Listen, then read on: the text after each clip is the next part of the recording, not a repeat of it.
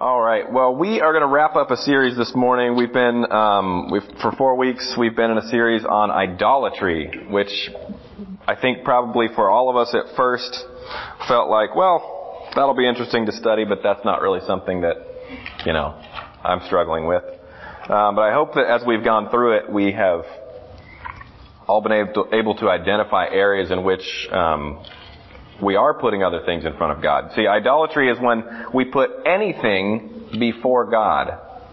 And we've looked at, this morning we'll look at the fourth category. We've kind of looked at categories where in our lives we can put things before God. We looked at putting something before God in our identity. In other words, deciding that I can decide what defines me or identifies me rather than what God says identifies me. We're made in His image. We can put things before God in our affections. Pastor Matt came and preached that week and talked about the picture of the marriage relationship and how the Bible says that's a picture of our relationship with God and how we can be unfaithful to God in the same way that in a marriage relationship we could be unfaithful.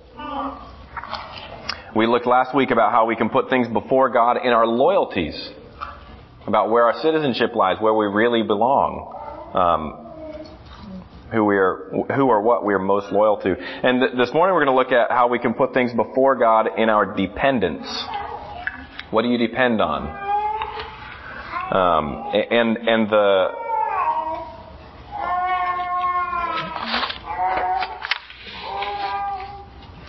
The word that we're going to use that the Bible talks about, you may or may not think of this as the idol of dependence, but it's greed. And I want to read to you a summary of a short story. I don't have time to read the whole thing, but a summary of a short story about the corrupting power of greed.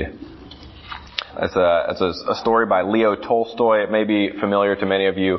It's called How Much Land Does a Man Need? How many of you are familiar with this story? Okay, now I feel bad. I'm not going to read the whole thing, but I am going to read the summary. So I'm going to spoil it for you. All right, an elder sister from the city visits her younger sister, the wife of a peasant farmer in the village. In the midst of their visit, the two of them get into an argument about whether the city life or the peasant lifestyle is preferable. The elder sister suggests that city life boasts better clothes, good things to eat and drink, and various entertainments such as the theater. The younger sister replies that though peasant life may be tough, she and her husband are free and will always have enough to eat and are not tempted by the devil to indulge in such worldly pursuits. Pahom, the husband of the younger sister, enters the debate and suggests that the charm of the peasant life is that the peasant has no time to let nonsense settle in his head. The one drawback of peasant life, he declares, is that the peasant does not have enough land. If I had plenty of land, I shouldn't fear the devil himself.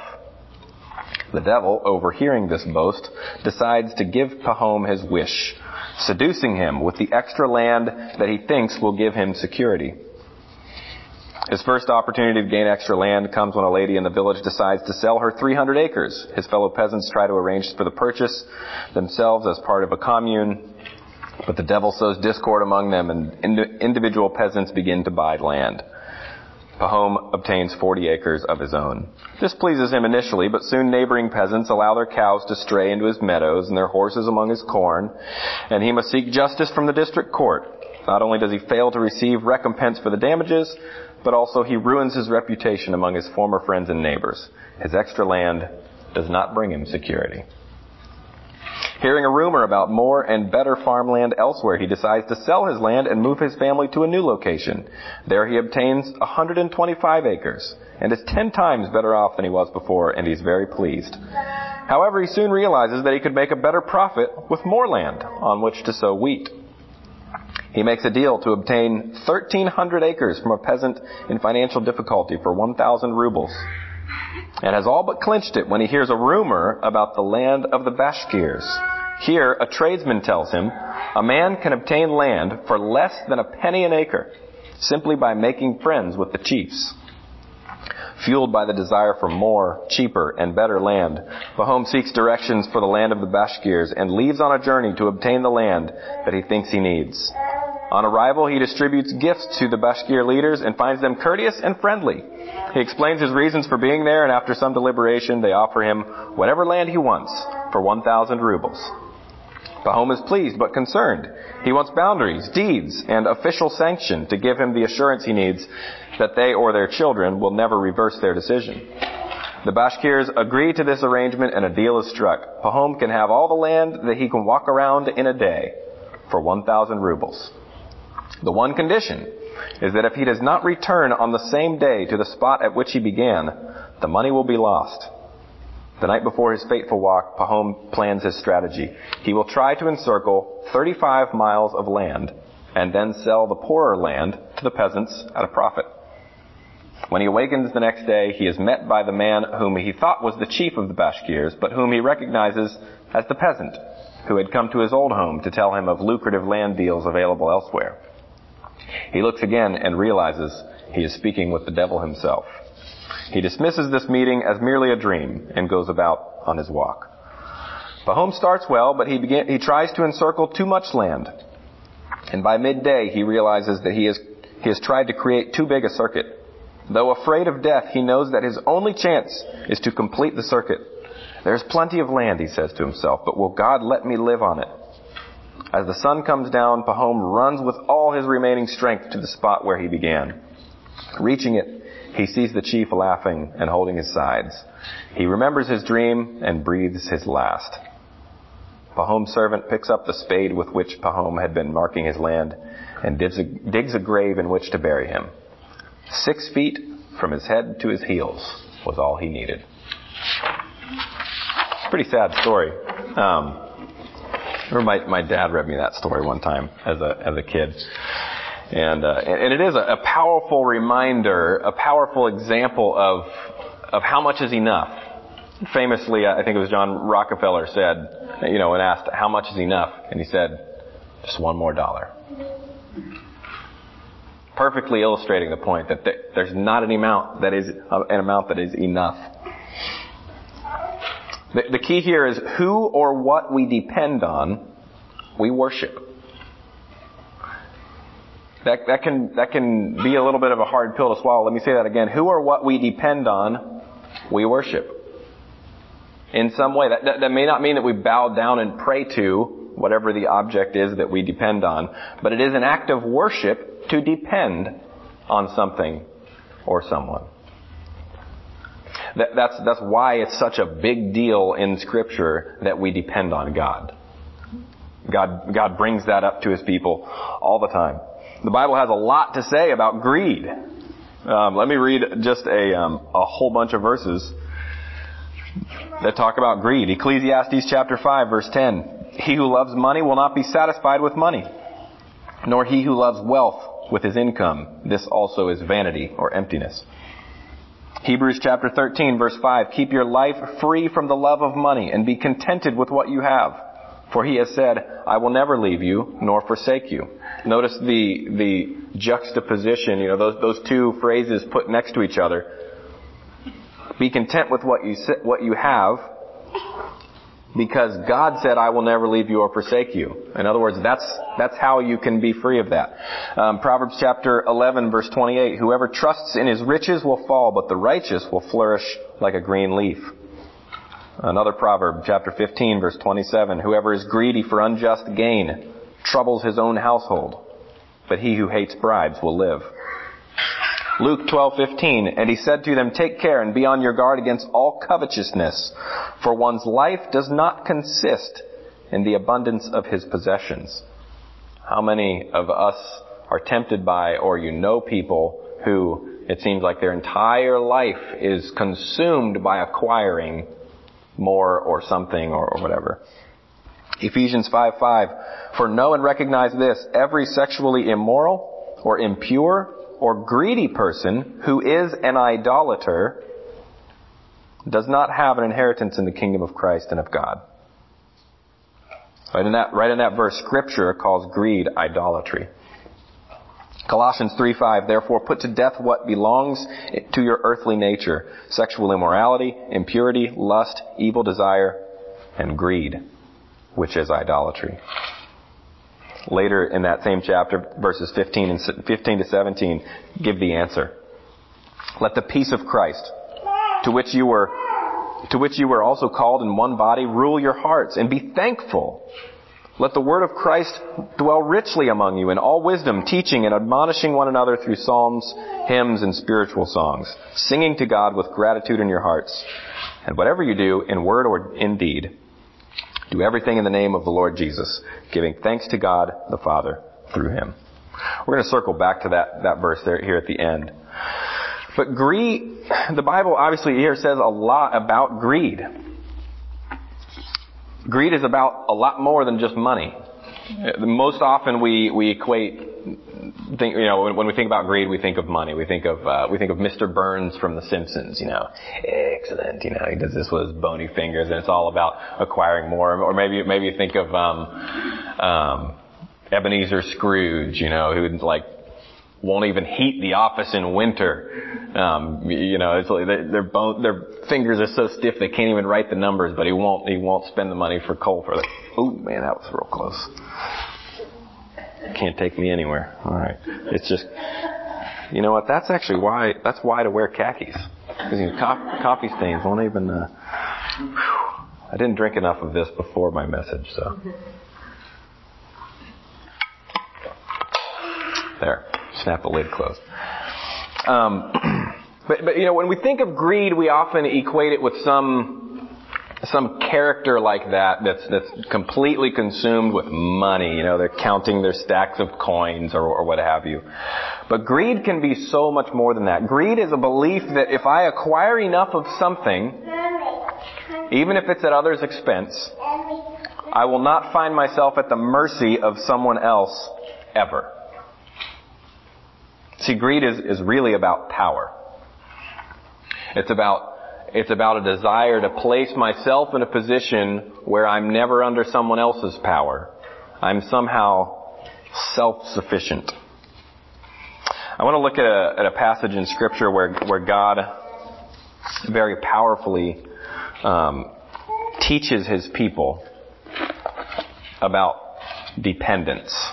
Okay, I want you to see the connection between dependence and greed. I want you to see those as opposites. Greed says, I depend on no one. Dependence say, I must depend on someone. Turn your Bibles to Exodus chapter 16. We're going to read most of this. It's probably a familiar story, but it's a powerful story. This is just a couple of chapters after God with a mighty hand leads His nation out of Egypt. We have the pillars of cloud and the pillars of fire, which is interesting. As we talked in the first message in this series, when God appeared to His people, He did not give them an image that they could make of Himself.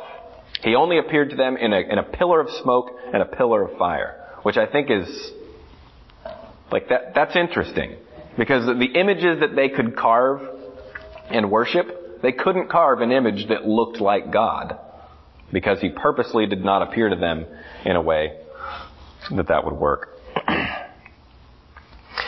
So God splits the Red Sea, wipes out the Egyptian army. They think they're going to die of thirst, and so God provides water for them. But what else do you need besides water? Remember the rule of threes. You can survive 3 minutes without air, 3 days without water, 3 weeks without food, theoretically. I mean, you're going to be real hungry, but you won't die as long as you have air and water. Okay, so he gives them water, and before long, guess what? They're hungry, naturally. You got a whole nation of people, hundreds of thousands, possibly millions, in the wilderness, in the Sinai desert. They're hungry. It says they set out from Elim, and all the congregation of the people of Israel came to the wilderness of Sin, which is between Elim and Sinai. Now, these are like Arabic words. It doesn't actually mean sin in the way that we would use sin, although it probably is an interesting parallel. which is between Elim and Sinai, on the 15th day of the second month after they had departed from the land of Egypt. And the whole congregation of the people of Israel grumbled against Moses and Aaron in the wilderness. And the people of Israel said to them, "Would that we had died by the hand of the Lord in the land of Egypt, when we sat by the meat pots and ate bread to the full. For you have brought us out into this wilderness to kill this whole assembly with hunger." Then the Lord said to Moses, "Behold, I am about to rain bread from heaven for you, and all the people shall go out and gather a day's portion every day, that I may test them whether they will walk in my law or not. On the 6th day, when they prepare what they bring in, it will be twice as much as they gather daily." So Moses and Aaron said to the people of Israel, "At evening you shall know that it was the Lord who brought you out of the land of Egypt. And in the morning you shall see the glory of the Lord, because he has heard your grumbling against the Lord." You're grumbling against the Lord. They thought they were complaining about Moses and Aaron, but he said, no, you think you're complaining about us. You're complaining about God. He makes this point, we didn't bring you out of Egypt. God brought you out of Egypt. And we didn't lead you to this place. God led us to this place. It says, "For what are we that you grumble against us?" And Moses said, "When the Lord gives you in the evening meat to eat, and in the morning bread to the full, because the Lord has heard your grumbling, that you grumble against him, what are we? Your grumbling is not against us, but against the Lord." Then Moses said to Aaron, "Say to the whole congregation of the people of Israel, 'Come near before the Lord, for he has heard your grumbling.' And as soon as Aaron spoke to the whole congregation of the people of Israel, they looked toward the wilderness, and behold, the glory of the Lord appeared in a cloud. And the Lord said to Moses, 'I have heard the grumbling of the people of Israel. Say to them, at twilight you shall eat meat, and in the morning you shall be filled with bread. Then you shall know that I am the Lord your God.' In the evening, quail came up and covered the camp. And in the morning, dew lay around the camp. And when the dew had gone up, there was on the face of the wilderness a fine flake-like thing, fine as frost on the ground. And when the people of Israel saw it, they said to one another, 'What is it?' For they did not know what it was. And Moses said to them, 'It is the bread that the Lord has given you to eat. This is what the Lord has commanded. Gather of it, each one of you, as much as he can eat. You shall each take an omer according to the number of persons that each of you has in his tent.' And the people of Israel did so. They gathered some more, some less. But when they measured it with an omer, whoever gathered much had nothing left over, and whoever had gathered little had no lack. Each of them gathered as much as he could eat. And Moses said to them, 'Let no one leave any of it over until morning.' But they did not listen to Moses. Some left part of it till the morning, and it bred worms and stank. And Moses was angry with them." You may be familiar with the rest of that story, but I want to read to you a note on this passage from Charles Spurgeon, who is a great preacher from the 1800s that I often refer to. He says, "It seems to us a difficult thing to supply food for the hundreds of thousands or the millions who were in the wilderness. But difficult as that was, the supply of food was not so difficult as the education. To train that mob of slaves into a nation under discipline, to lift up those who had been in bondage and make them fit to enjoy national privileges, this was the Herculean task Moses had to perform. And their God, who loved the children of Israel and chose them, undertook to teach them. And he used their food as part of the means of their education. Animals are often taught through their food. And the Lord, who knew of what a coarse nature Israel was composed, took care to teach them by every means, not only by the higher and more spiritual, by the typical and symbolic, but he also taught them by their hunger and by their thirst. He wanted them to know him. If they knew God, they would know all else. For after all, the proper study of mankind is God. And when one knows his God, he knows himself. But if he thinks that he knows himself while he does not know his God, he is greatly mistaken." To me, that is a powerful comment. If he thinks he knows himself and he does not know God, he is mistaken.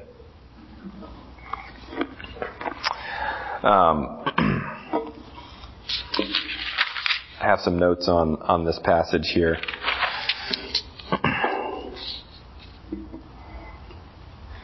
You see, from this story about the manna from heaven, I really want to key into this part at the end where God said, every day I'm going to give this to you, and it's going to be enough. Just trust me, you'll have enough. You'll have enough in the morning, you'll have enough at night. You don't need to keep some over until morning except for the Sabbath, because we're going to rest. You're going to collect it the day before, cook it, and you're not going to have to go out and collect or cook that day. It was on purpose. God provided extra the day before so that they could rest. He's teaching them.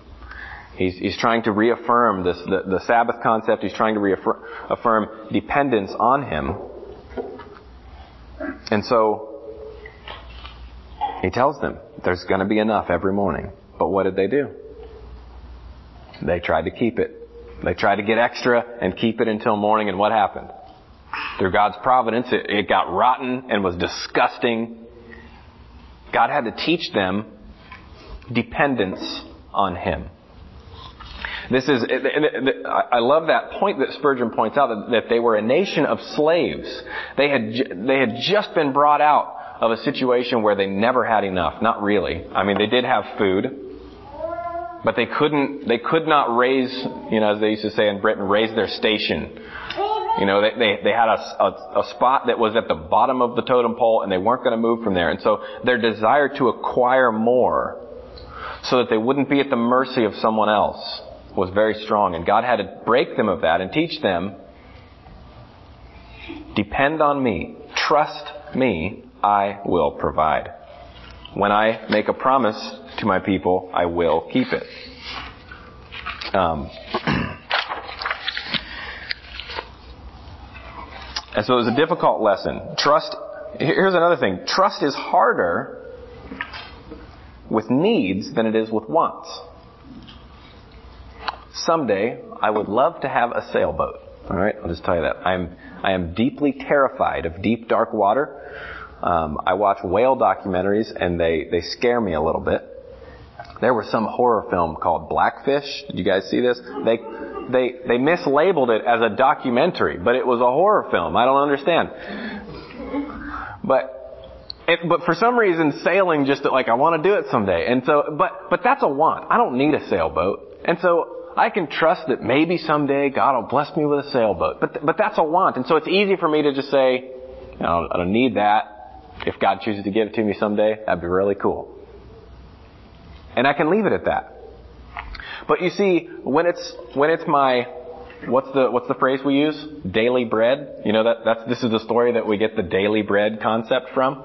Because God gave them bread each day that was only enough for that day. When it's literally the thing that's going to keep me alive, it is a lot harder to trust someone other than me for that. You see, when it's the thing that's going to keep me or my family alive, I feel like, well, I've got to take the reins of that one, and I've got to make sure. Now, don't get me wrong; it's important that I do everything in my power to provide for my family. Jesus said that someone who doesn't take care of their family is worse than an unbeliever. It's like a real serious concept. You take care of your family.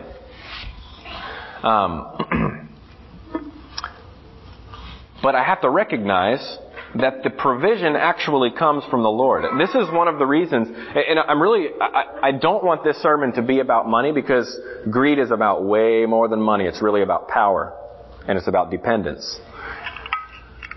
But this is also the reason, this is the same concept of why one of our values as a church is that we hold God's gifts with open hands. That's the opposite of greed. That all the things that I have, God has given to me, and if God chooses that someone else needs them more than me, I'm holding those things that God gave me with open hands, so that I can give them to people that need them.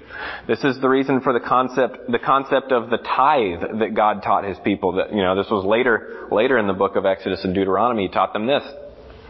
One of the ways to demonstrate I trust and depend on God for my provision is that he taught them to, when you harvest something, you harvest everything, take 1/10 of that, and you give that to the Lord.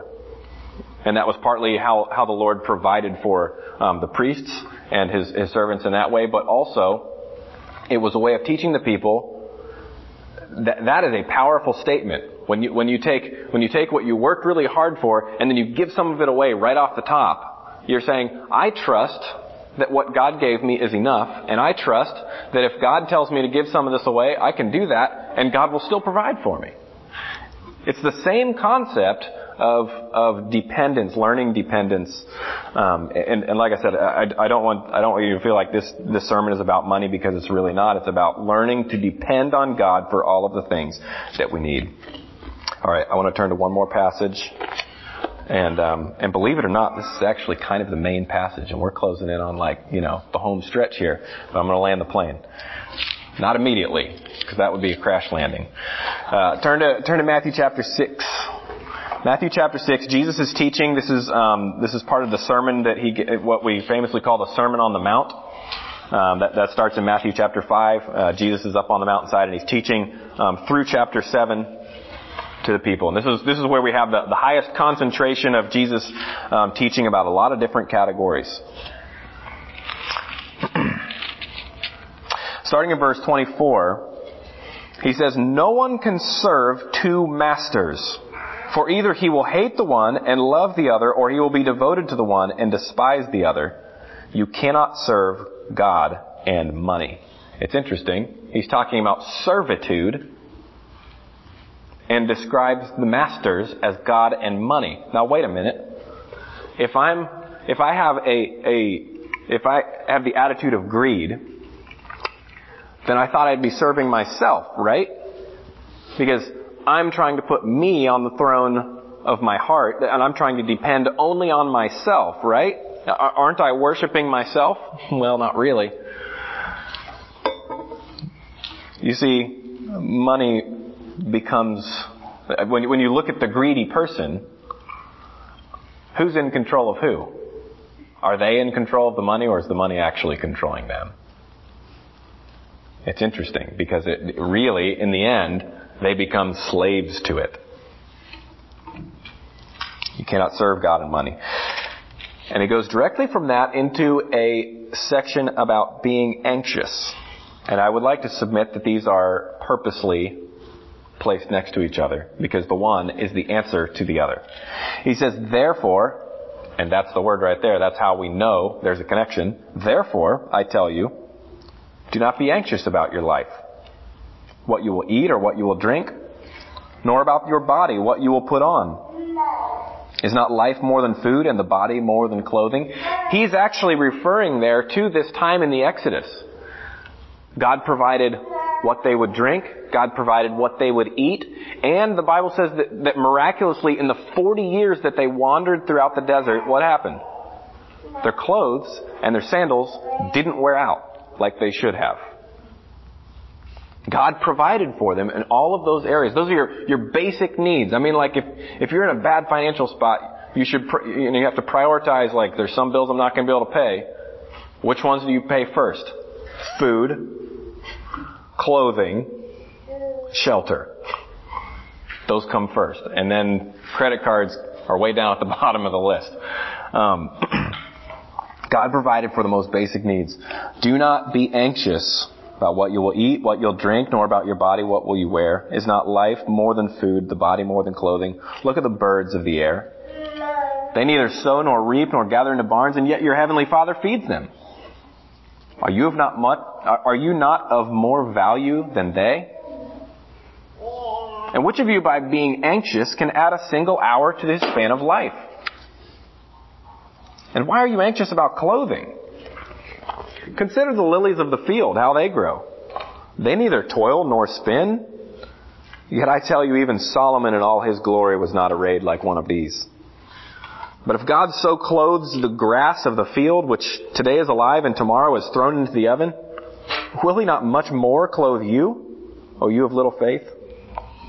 Therefore do not be anxious, saying, what will we eat? Or what shall we drink?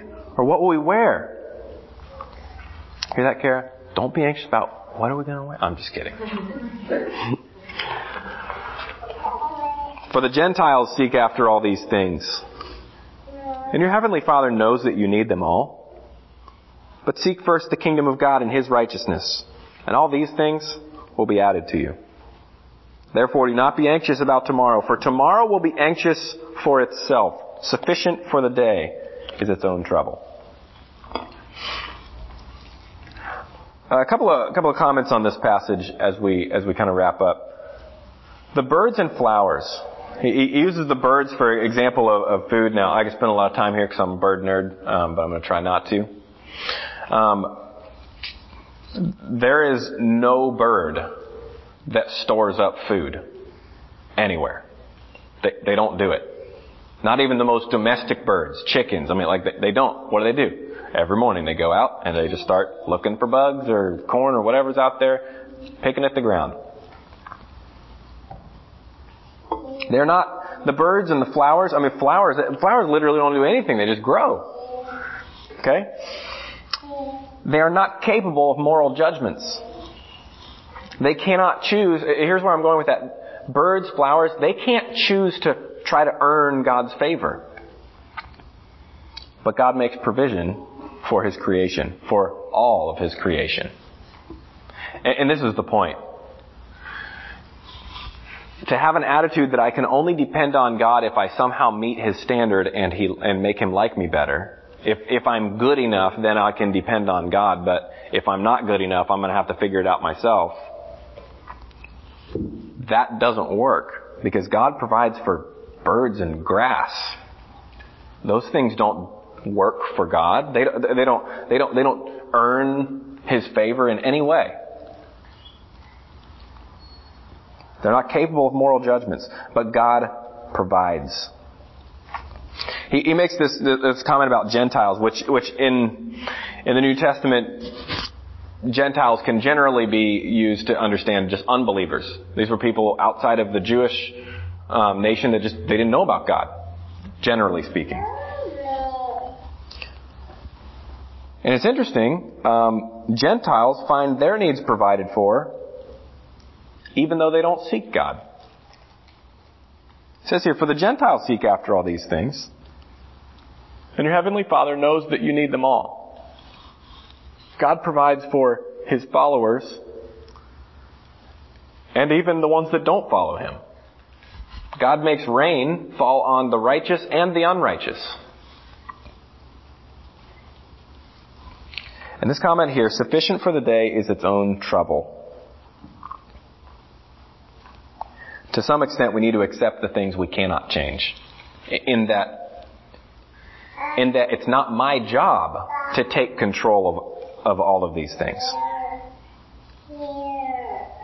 The future is God's. I don't control the future. I have no impact on the future. Okay. I mean, to some extent, you make choices today and there might be consequences of those choices tomorrow.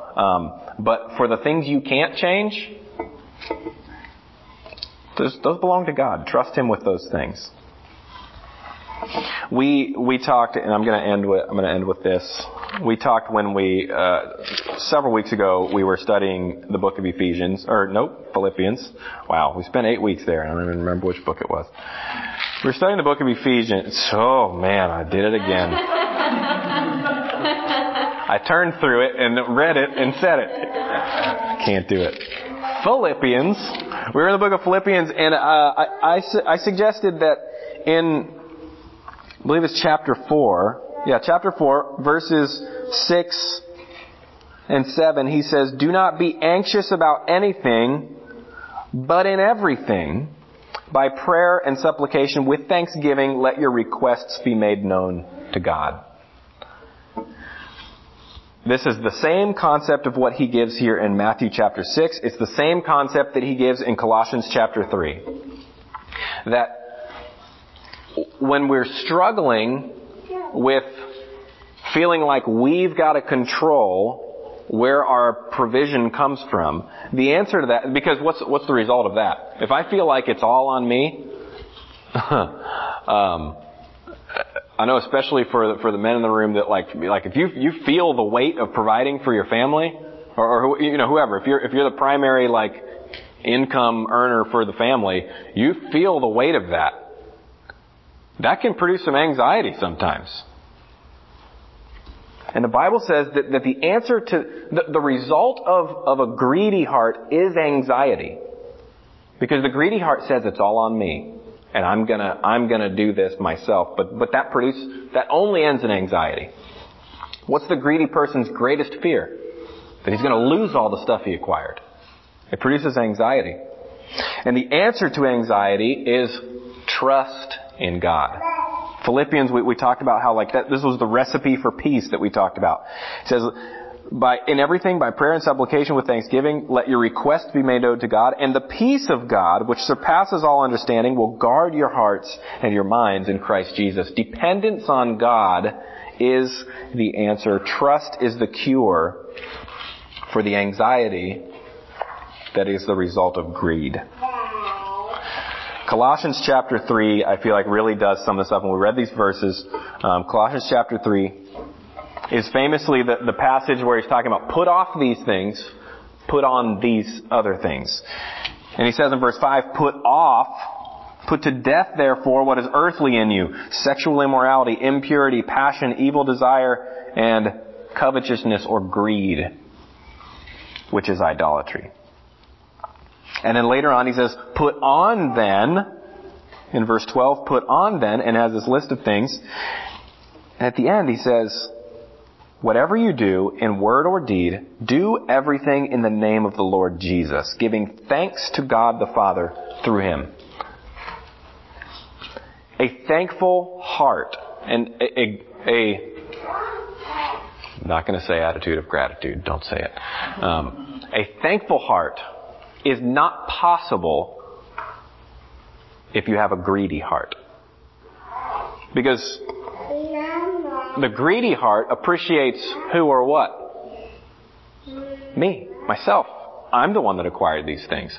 I'm the one that worked hard for this. I earned this. I stored this up. I saved this. What have you? It was all on me. Who do I have to thank? I pulled myself up by my own bootstraps, which I love that expression because it's not possible.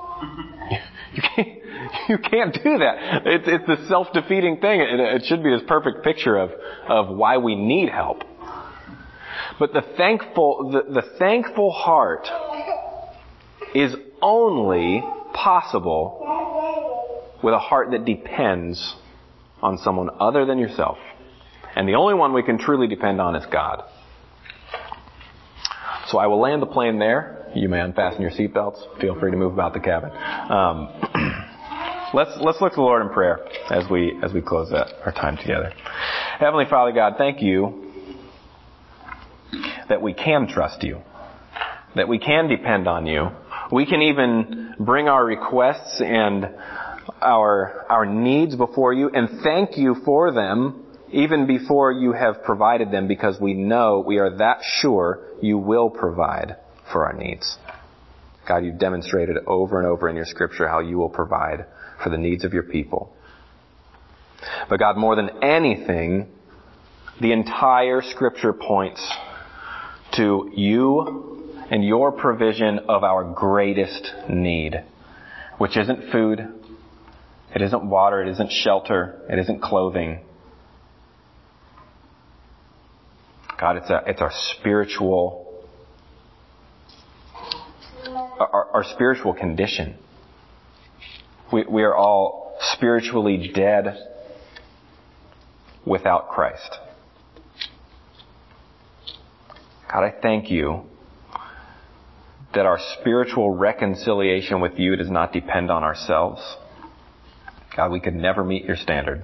We could never be good enough. But you knew this. You made a way. Thank you for Jesus.